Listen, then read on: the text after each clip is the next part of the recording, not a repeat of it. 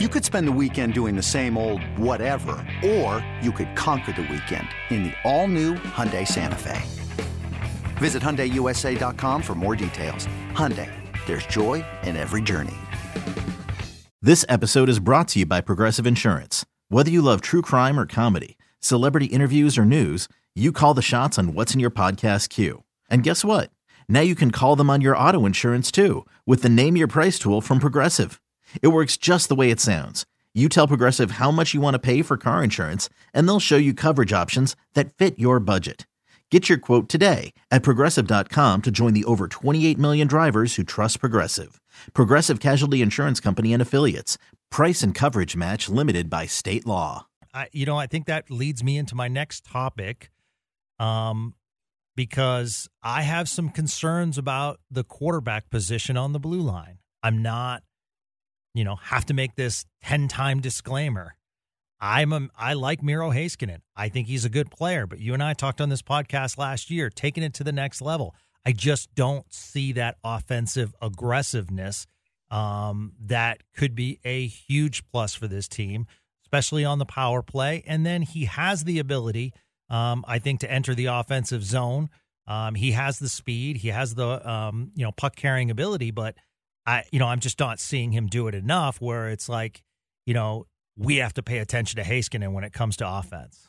Wanted to get your thoughts on that. It had to be a concern regardless of how negotiations went or not when John Klingberg left. Yeah. John Klingberg, Sergei Zubov, they make special plays on power plays. They find seams, they saucer pucks, similar to what Kane did to Domi last night.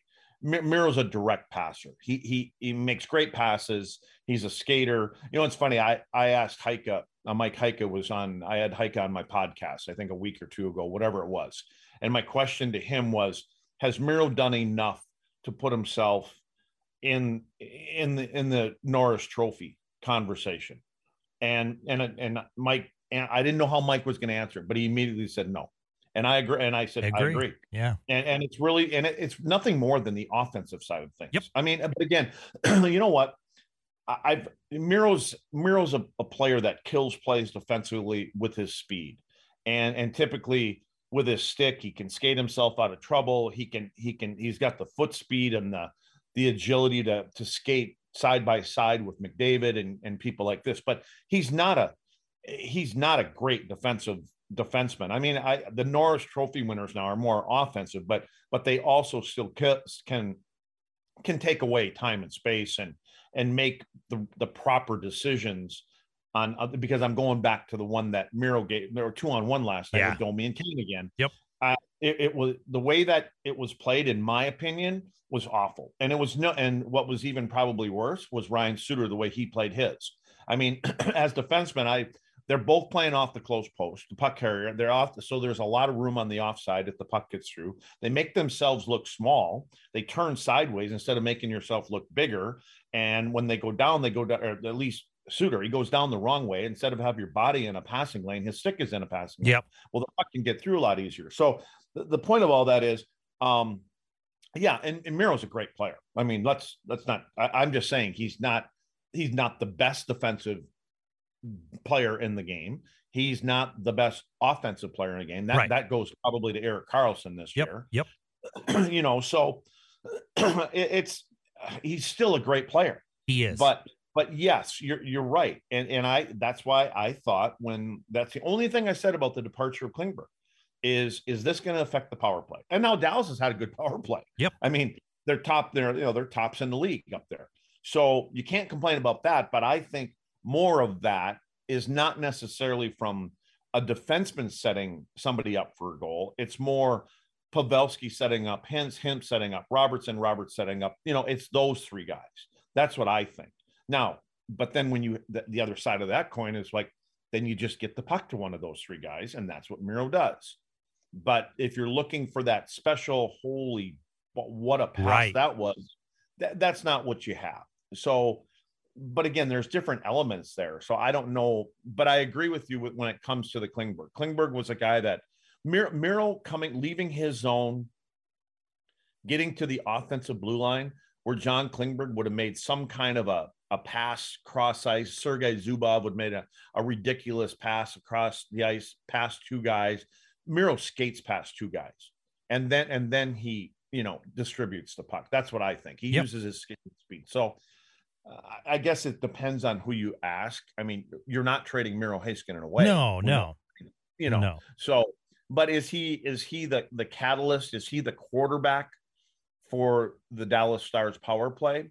Typically, your defenseman or that defenseman is. I mean, John Carlson, who's been injured in Washington. You don't think Ovi wants him back? Yeah. And the team wants him back. That team has gone sideways here, and a lot of it has to do with that one guy missing. They're important players. Yeah, absolutely. Especially like offensively, like a Thomas Chabot, who might show some liability on the defensive side, but at the same time, when he has the puck, you're like, whoa. And I mean, we hate to keep bringing him up, and I mean, I hope he gets better soon because of the concussion protocol.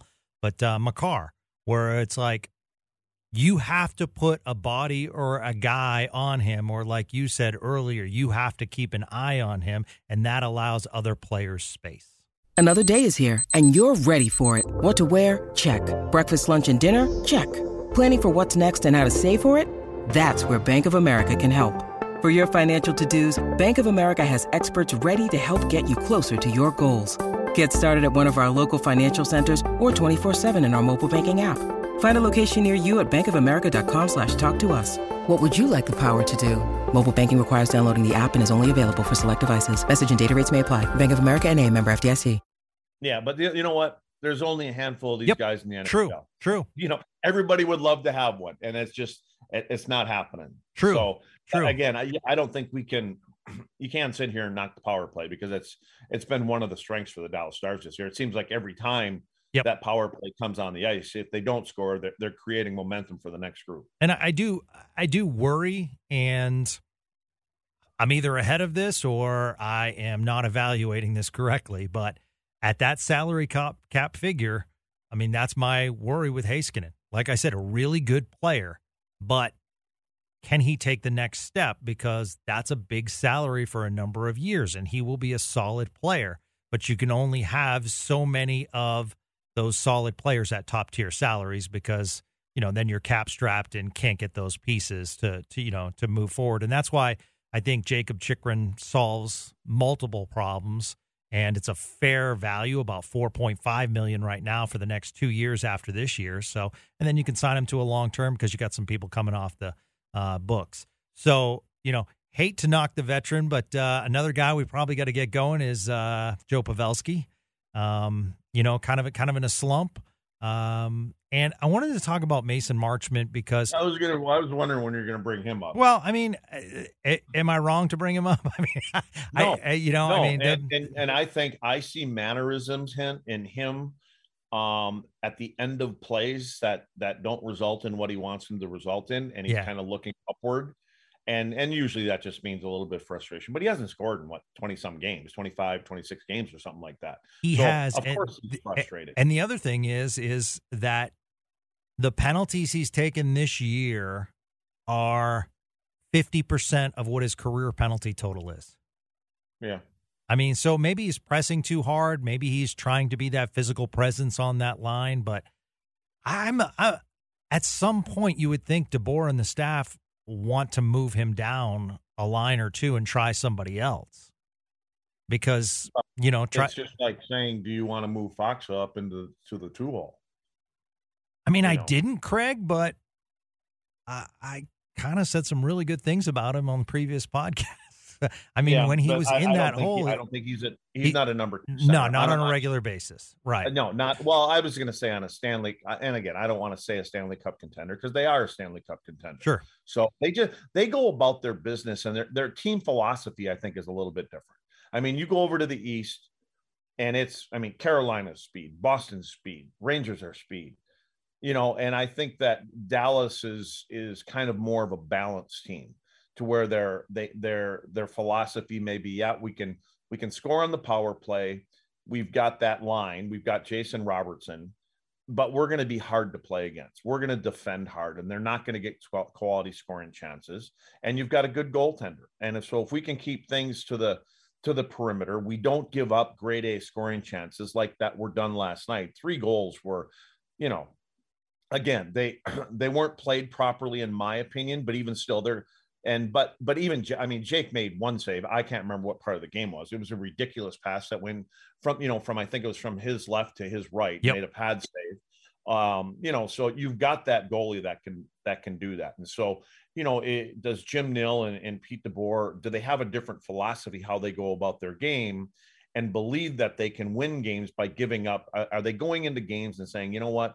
Yeah, we want to score 4 or 5 goals. Of course, everybody does. But our main focus is we're not giving up more than 2. And, so again, that sometimes you're okay, we don't, because again, the playoffs are different. The playoffs are different than the regular season. So you get to the playoffs, and now because you play a little bit stingier game and you play a little bit more positionally correct game, and you play the same team every other night for 2 weeks, are you going to frustrate them? Are you going to cut down on the scoring chances, and your goaltender is going to do what your goaltender did last year against Calgary? And is that going to give us the better recipe to get ourselves into the finals? You just got to get there. Yep. So, that might be a conversation that ownership, Jim Nill, the coaching staff have all had.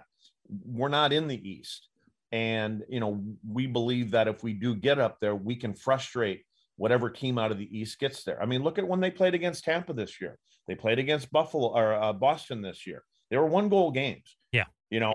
And I do remember that the Boston game, that Bergeron didn't do anything. We know was bad. Pasta scored the OT goal. Right. And that basically their second line, if I don't even call it their second line, because I think Pastrnak is number 2 in the league in goals scored. Yeah.